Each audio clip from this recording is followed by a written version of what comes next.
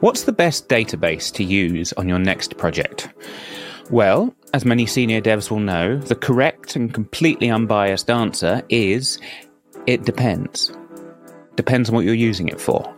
It depends on what kind of performance you need and for which balance of tasks. It depends on your team's experience. What are you expecting them to already know and what's worth learning as you go? It depends. And while that's true, it depends is always true, it's not terribly helpful, is it? It doesn't give you a map to navigate the decision by. And it's especially hard when that map would be full of so many different kinds of database, all vying for your attention these days. So I thought we'd spend an episode of Developer Voices exploring the landscape, going on a recce of the current state of the database world, trying to figure out where everything lies. And I brought a friend of mine, Ben Stopford. He has worked on designing databases. He's helped build database companies around new technology and new ideas. He's even written a book on how you join multiple databases together across an organization. I really can't think of anyone better to be our guide and our cartographer as we make this map. So, if you're using or choosing a database, or you're wondering if in hindsight you made the right decision, join us for a walk. I'm your host, Chris Jenkins. This is Developer Voices, and today's voice is Ben Stopford.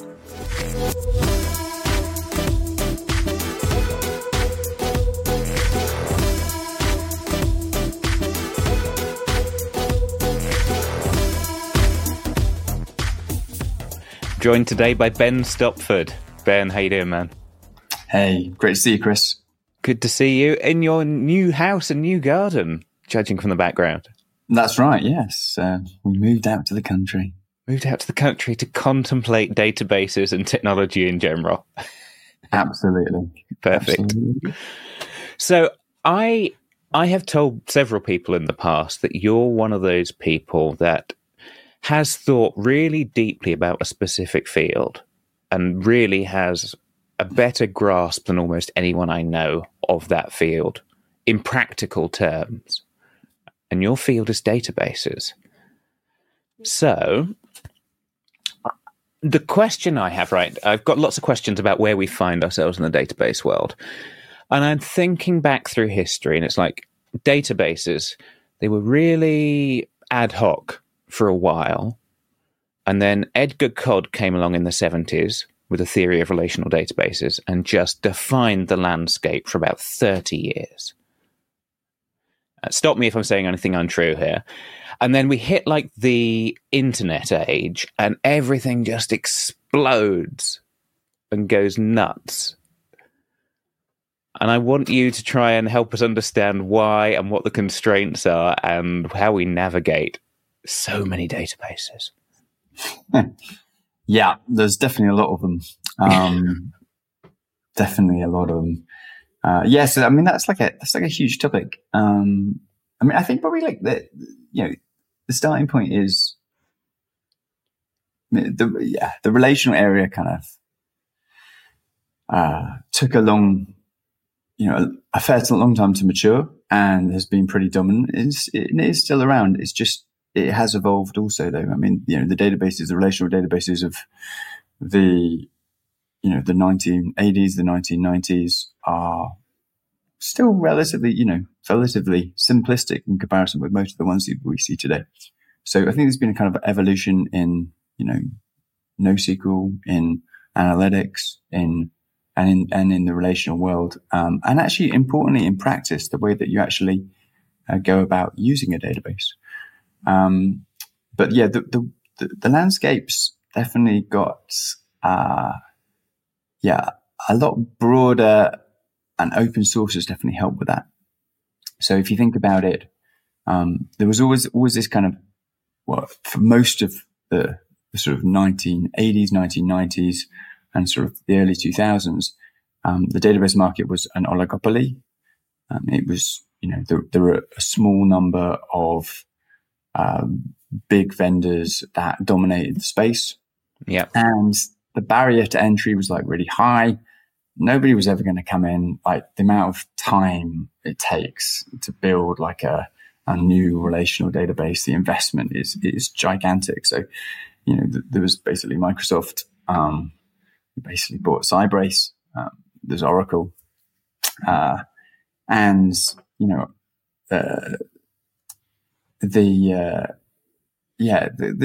kind of pretty much dominated the market, and still do to a certain extent. But then, the open source world kind of helped, along with this like internet trend, or the birth of the internet, because what that really did was it was a bit of an innovator's dilemma problem.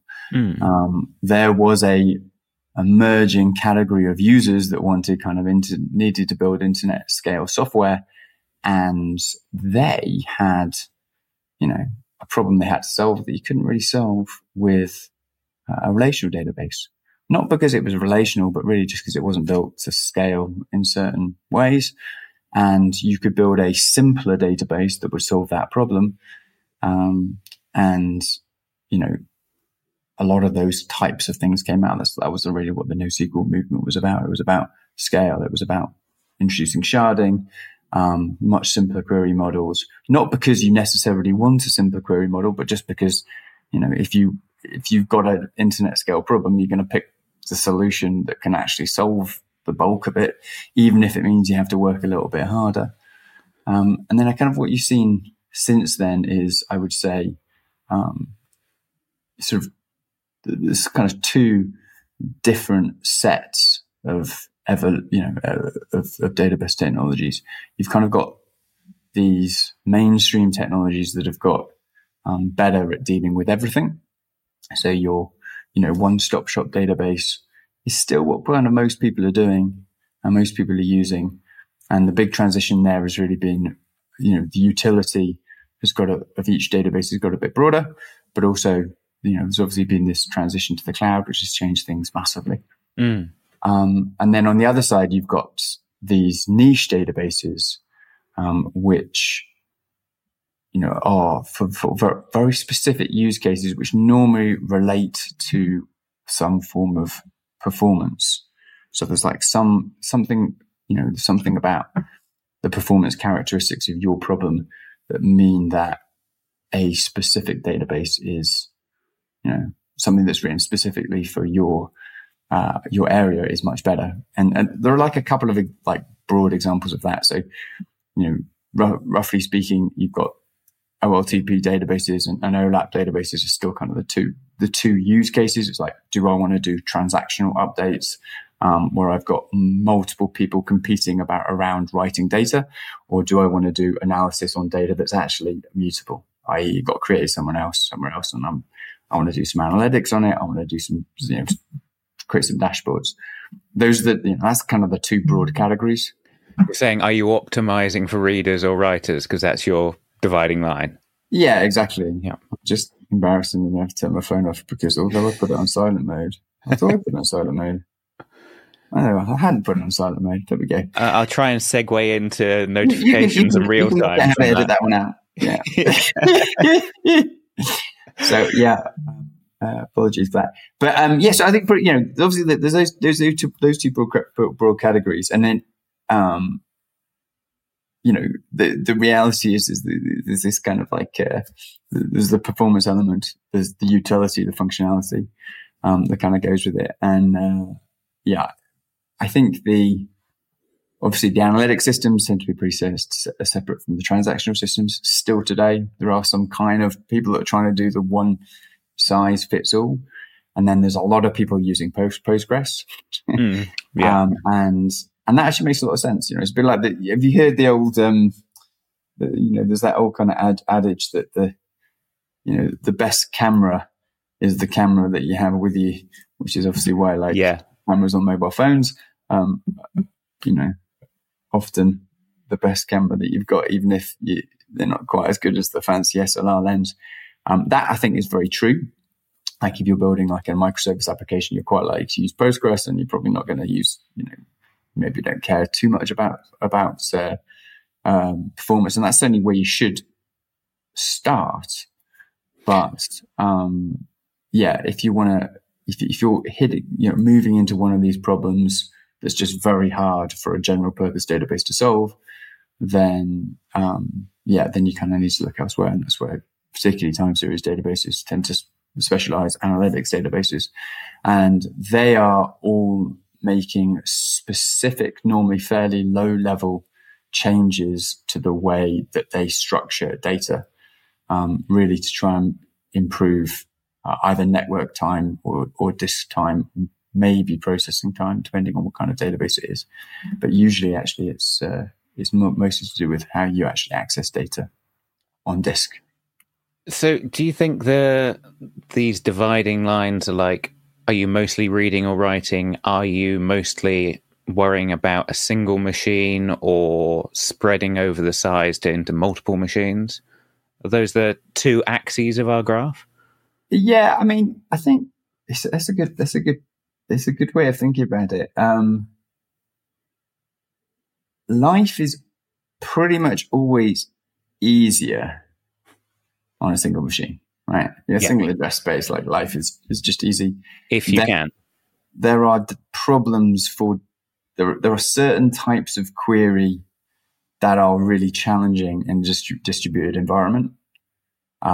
So, if you want to be able to do like ad hoc SQL on a relational database that involves joins, there are certain queries that are incredibly hard to do, certainly in a kind of shared nothing architecture.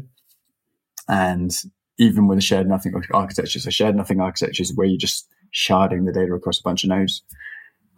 So like each node has autonomy over the data that it holds, like some subset of it.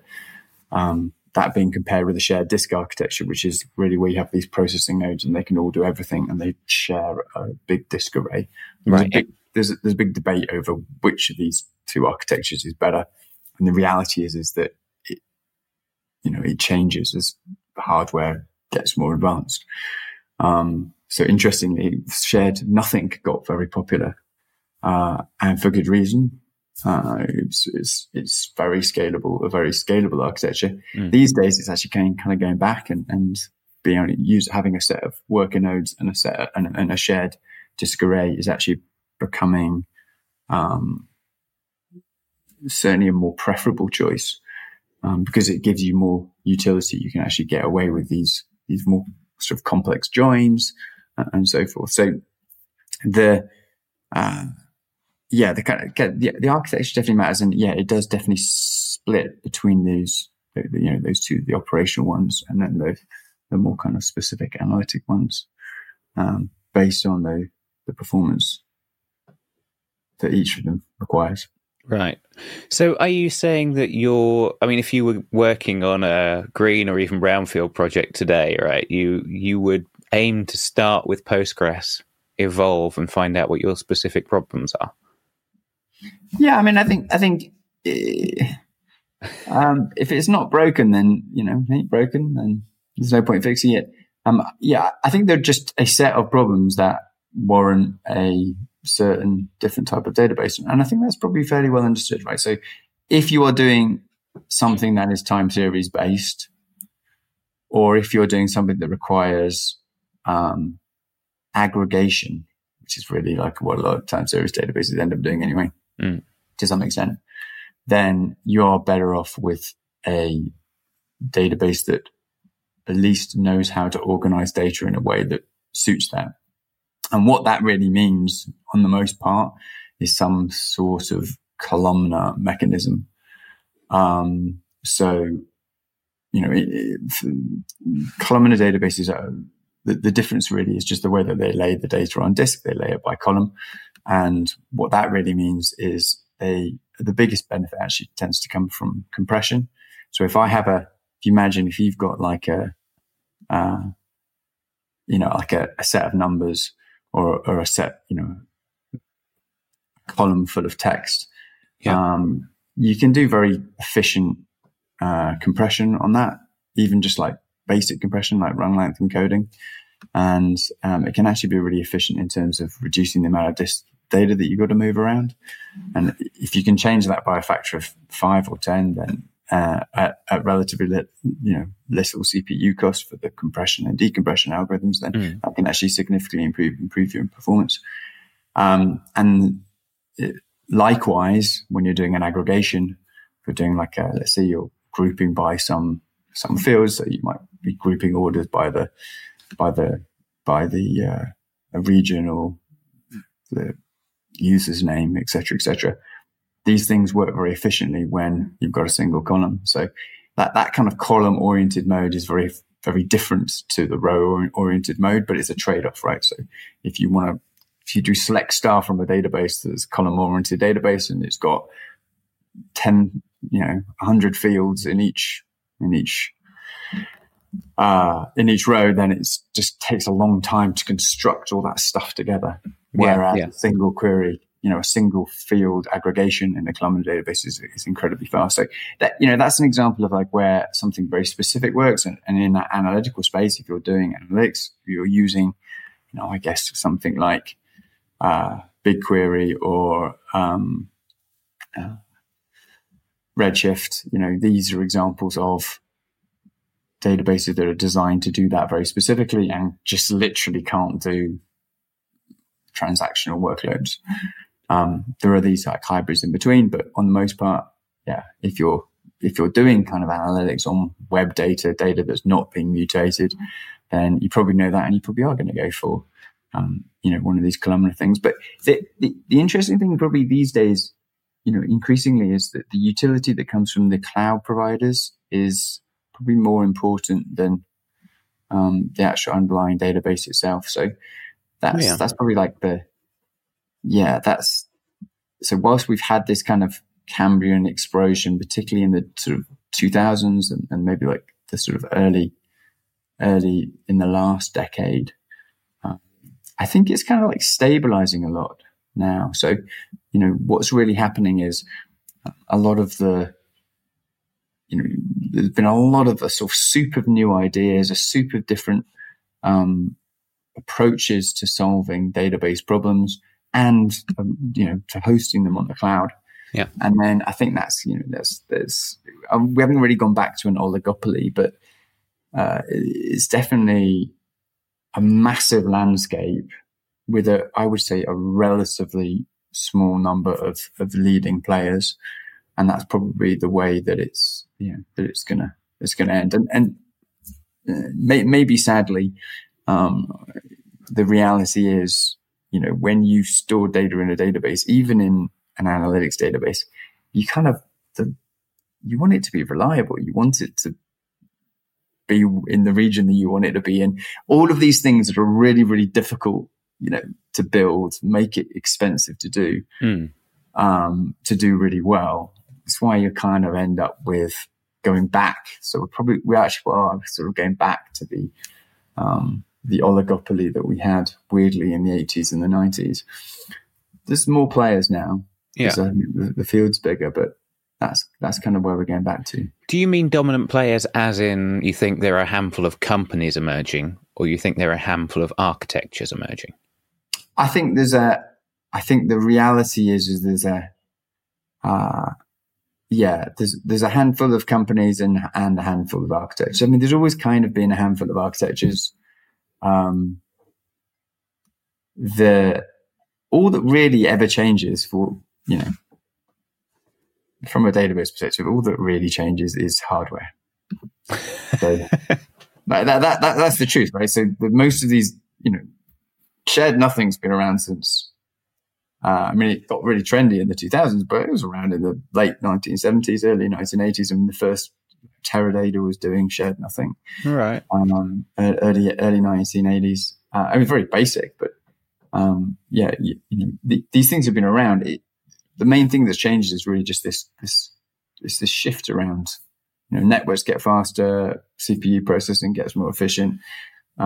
Big changes in terms of resiliency and how recovery and algorithms for consensus and all of that has definitely changed. Yeah, and what we demand for uptime is another big one, I think.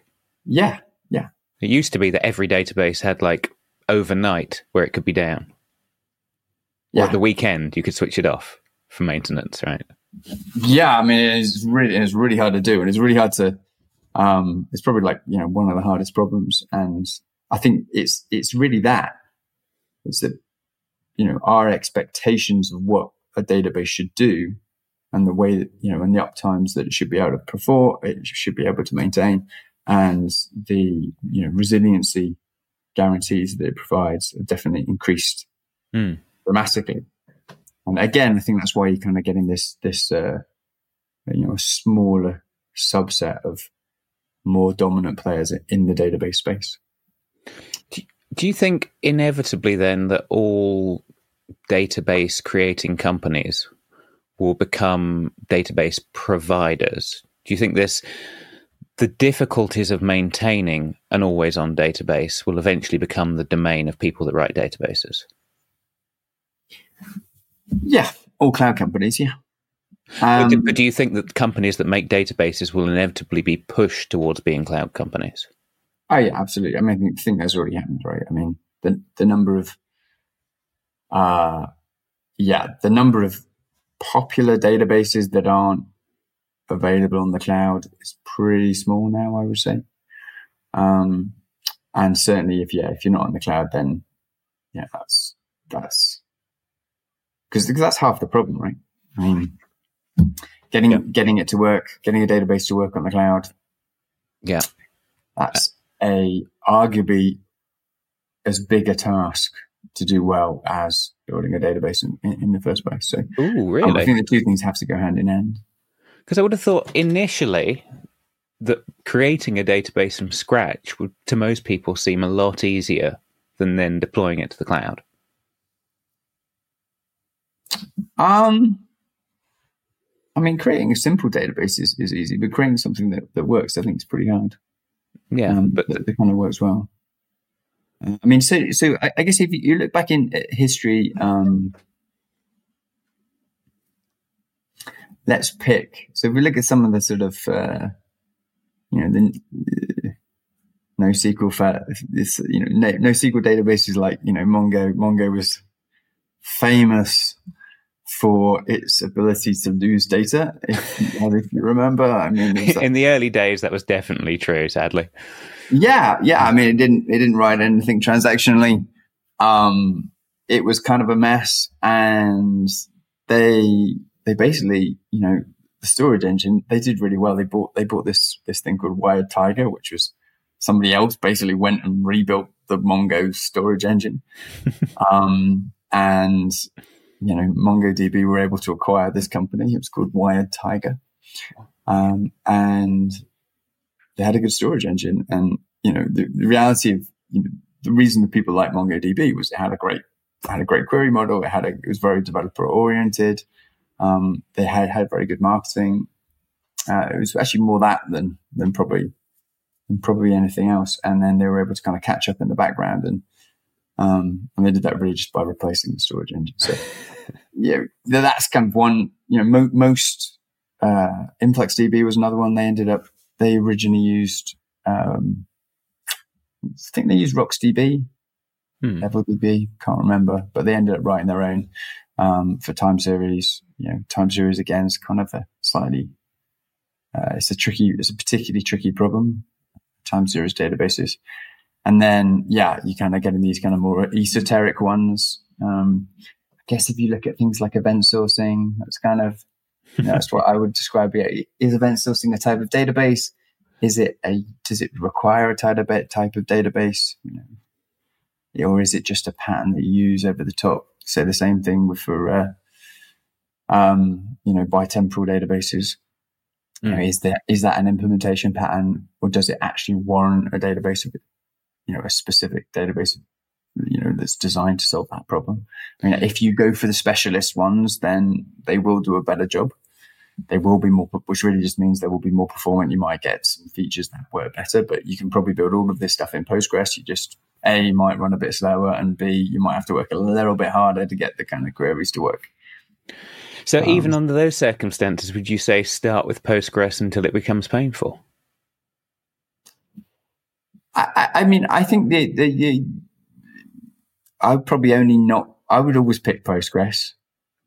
until I knew I thought I was going to have a problem where it isn't going to fit. But,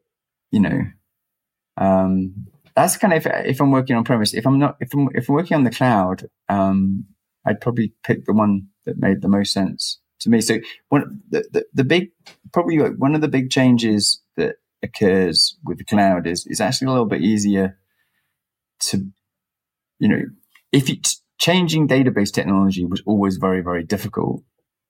But yeah, if you think back for 15 or 20 years, you just didn't really change. People would talk about changes. They talk about like, yeah, it's all ANSI SQL 92 compliant or whatever. Yeah.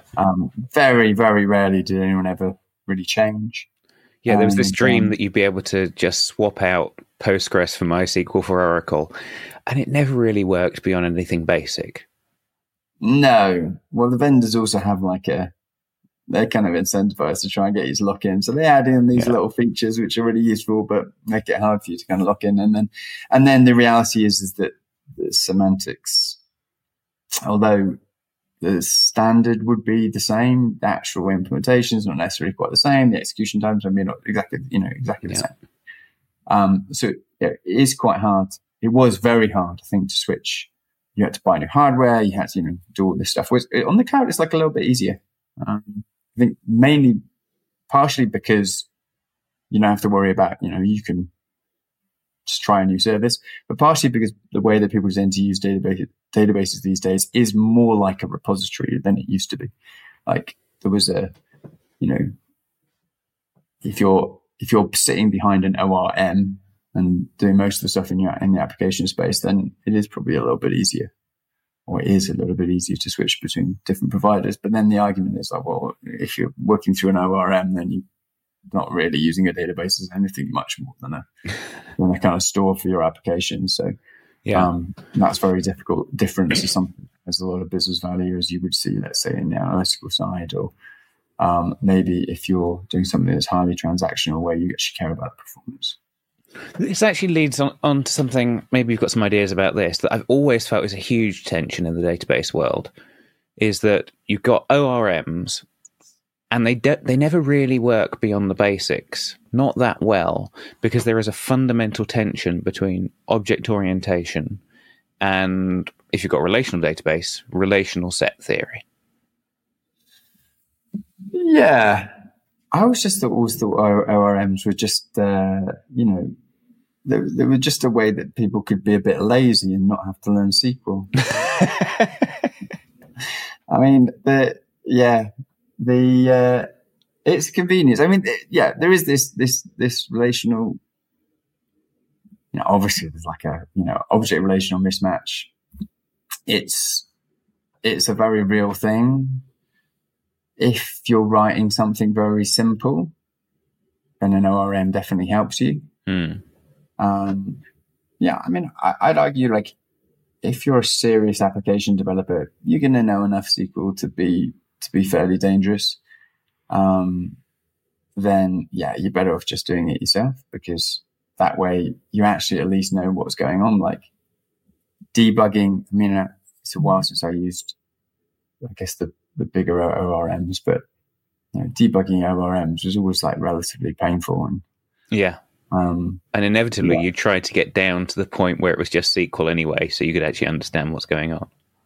Yeah, I mean, if you care about performance, then and you're building an application that actually, probably the best way to think about it is if you are investing significantly in your application, then I would say, and the database is more than just, a kind of a store of, let's say,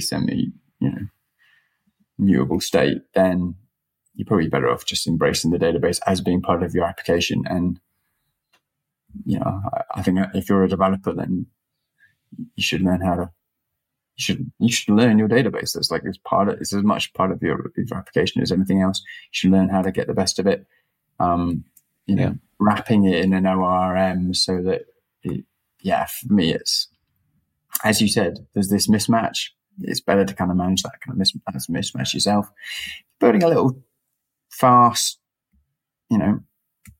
application, building a website, just want to get it out the door. yeah, ORM is probably fine.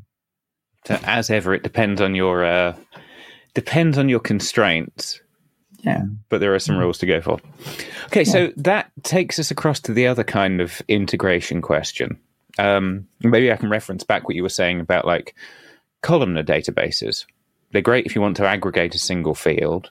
They're kind of lousy if you want to get a single row by ID, right?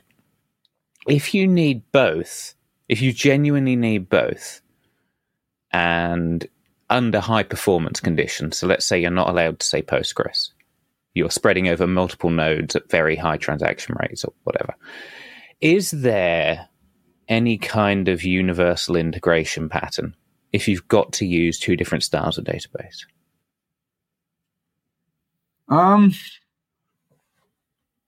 Well, firstly, there are actually a bunch of approaches that do both, or try to do both. So like there are definitely architectural styles that kind of give you your cake and eat it to a certain extent, anyway. So like what? Yeah. So generally, the patterns that get used here are there are databases that effectively have, like, a lot of databases do this in some form or another, but they have like really like two different types of database inside the database, right? So for example, you have like something transactional, which is accepting data, which allows you to do sort of fast writes, and you can do reference checks and validations and so forth. You know, inside the sort of the part of the database that is responsible for really taking data, getting it down on disk transactionally, and then you've got like another part of the database which is, you know, suited for queries. So I think Druid's a good example of this. There's like effectively two different databases inside it. Now, the reason that's a little bit tricky, certainly from a database programmer's perspective, is that you've kind of got to manage these two different stores, right? So you've got data in one and data in another. And if somebody sends a query, you kind of have to like query both of the databases inside, but you own both of them, so it's not really that hard to do.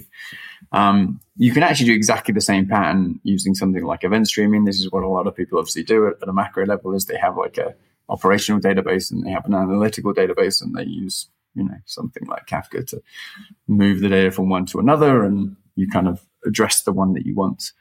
But the ability to kind of do these things internally is kind of more powerful. So you're seeing, like, you know, Snowflake's trying to do stuff like this at the moment. You know, that they're trying to increase their ability to do operational workloads.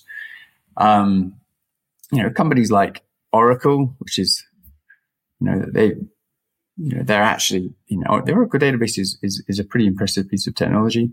That kind of manages to do both, you know, through actually mostly through brute force, through hardware optimizations, but they've got some pretty clever technology in there. So yeah, my guess is that, like, you know, whilst you say like everyone, you know, you can do everything with Postgres, but the reality is that the workhorse database that kind of sits in the middle, its abilities are inevitably going to grow. And I think the cloud really helps with that, because you do get these big players like Snowflake that have got like I don't know what their investment budget is, but it must be massive. And they've got like the opportunity to kind of host, which gives them a lot of control over the way that, you know, the optimizations that they can make, because they own the whole runtime. And the whole, you know, sort of provisioning plane. So there's definitely an opportunity for that, you know, that more generalist database to kind of grow into a lot of different use cases. Yeah, I'm not sure that answers your question. One thing, I mean, I know you have fans in the Kafka community, and you go back a long way into event sourcing. I was trying to push you into discussing, is event sourcing, what do you think, stepping back at the moment? Do you think event sourcing is like a universal bridge? Is it part of the puzzle? Do you think potentially we'll just start running more databases that connect to Postgres's event log and read directly from that?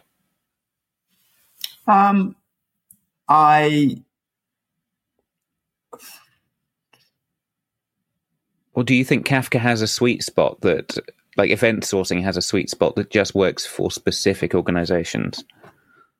Yeah, I mean, although I've written a lot about event sourcing in Kafka, I think it's, and yeah, there's a lot of people with very strong opinions about this, but event sourcing and event streaming are very closely linked, but they're actually quite different. I actually think that event streaming is a lot more powerful than event sourcing, just because it solves a very different need. So it solves that need, which I think is obviously what you were getting at before, which is, the ability to basically tie different databases together. But it's not really about tying different databases together. It's about embracing the fact that your application is not a little island, right? It's not just you and your database and that's it, unless you're like some tiny little company. It's you and a whole bunch of other systems. Most companies have tens, hundreds, thousands, tens of thousands of different systems that need to somehow operate together in a way that looks joined up to a customer or an internal user or what have you. So the reality is that one database can never do it all, because it's not one application. It's really hard to share data across applications, particularly with a database. So you end up having to embrace this anyway. And that's where kind of event streaming comes from. And, it takes a lot of the elements of event sourcing. But when you say event sourcing, when I say event sourcing, it tends to just mean, the application of events to store data at the level of an application. Whereas event streaming, for me, is using, the same kind of tool set and the same thinking to move data across different applications, different microservices. And it's that kind of fabric that joins it together. So, event streaming is just much more powerful because it helps solve this very real, fundamental issue that you have, that you're gonna coordinate data across a variety of different applications, and you're not going to do that by sharing a single database for a whole bunch of different reasons. Event sourcing itself as a pattern, and this, I know you do, but in my mind is it's a really nice pattern to build an application with, but I actually think that you're better off using a bitemporal database. That's my take. I think you're going to have to go into that argument a bit deeper.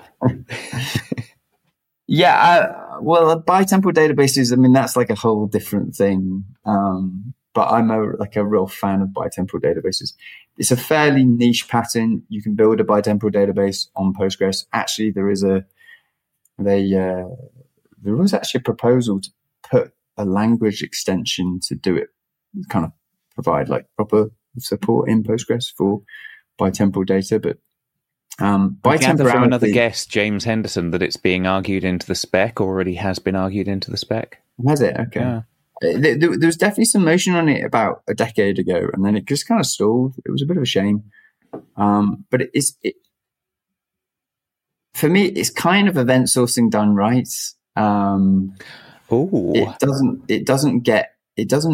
It doesn't have all of the attributes of event sourcing, and it actually has very little to do with event streaming. But it has basically most of the really good stuff that you want. This is what so you can't have a conversation with event sourcing people about it, because it becomes all about the different sort of, the dogma that surrounds event sourcing.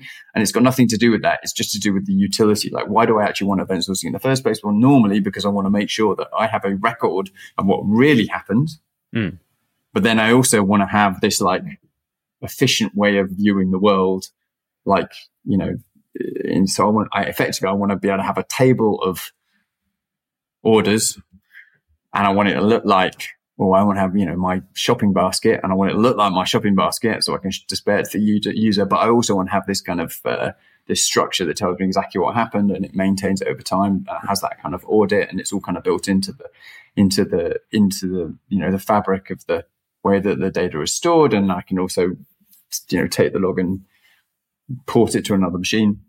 And bitemporality does that really just by having two indexes on a table, like for two different times. So one is your wall clock time, that's your event log. And then you basically over that, you layer a temporal index, which gives you, business time is normally the terminology that's used. And that's just like a view, which basically gives you that turns the event log into that table, and it just maintains both all the time. And if you build, there aren't many specific bitemporal databases, but if the reason that you want a specific bitemporal database is that you want something that's going to maintain that view very efficiently. And it's actually pretty difficult to compute. Like if you just build it in Postgres, the actual query that builds those two views with the two, the event log view and the sort of tabular, everything's reduced by key view. It's kind of expensive queries. They end up with you end up using timestamps. You end up with like a greater than equal to this time, less than equal to that time, or like less than that time on every single one of your queries. And sometimes the query optimizers can end up doing table scans, and it just gets kind of gets pretty painful. So, in a bespoke database, you can build something that's a bit more efficient, and can take advantage of the fact that that you're going to have queries of this particular type. But I said there aren't really many of them. But yeah, it has this really nice, that it solves a lot of those event sourcing problems in a really neat way. But it doesn't give you everything that event sourcing gives you. But probably like 90% of it. Okay, so is that then your dreamed of future, where we have a bitemporal database acting in a lot of applications as their core database, and then streaming it out as an event log to speak between departments? Yeah, I mean, I think getting an event log out of a bitemporal database is kind of natural anyway. So I think you kind of have that. I think event streaming is still separate. But if particularly on the OLTP side, on where you're sourcing data, if every single database, because a bitemporal database looks like a regular database, it has all tables by default just look like normal tables. Like you select stuff from your basket and you get your basket. It says inside the basket, Chris has chosen 3 pairs of trousers. He's got 3 pairs of trousers in his basket. It doesn't say Chris added a pair of trousers and removed a pair of trousers, and then he added some whatever, some glasses or something and removed them. It doesn't give you that event log view by default. It's there, but it gives you the nice tabular view. So it feels and operates just like a normal database, but because it maintains that log, you have that audit trail. You have that ability to easily create an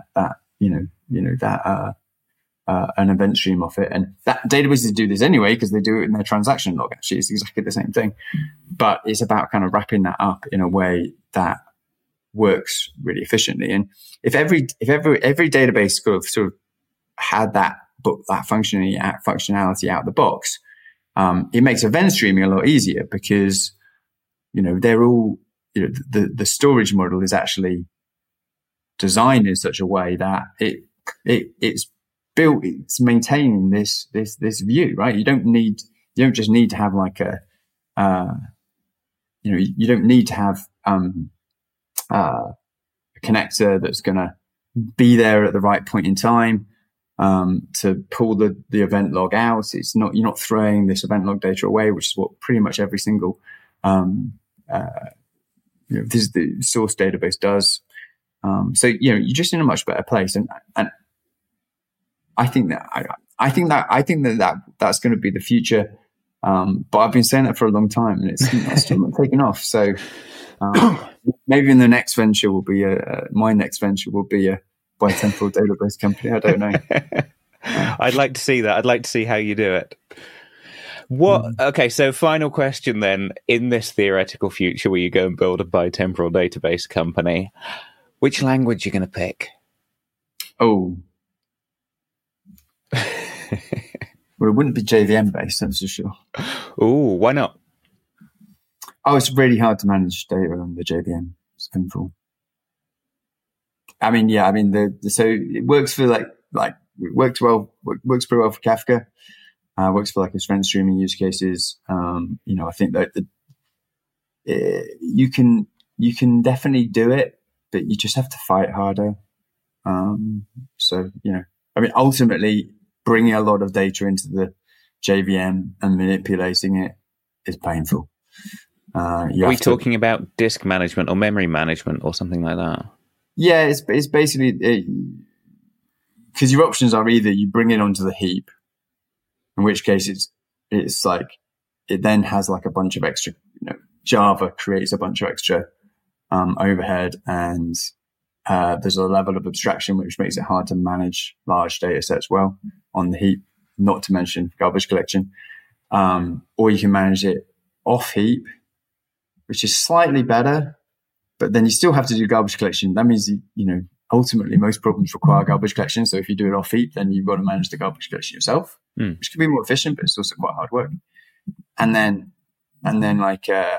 if the, and if you do manage off heap, you still then you've got to deal with like serialization issues every time you bring it back on and off again. So there's just quite a lot of for very sort of highly, for anything that requires storing a lot of data, particularly if you want to bring that data into memory and manipulate it, then I think the JVM's kind of tricky.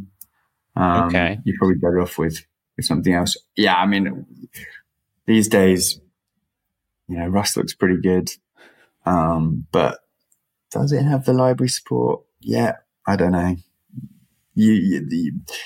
I think the jury's still out. Okay, fair enough. I thought you'd go for something in the C-ish family. Yeah, I mean, which I'm including Rust and Go in the C-ish kind of way of doing things. Yeah, I think that's Rust maybe Go. Yeah, definitely.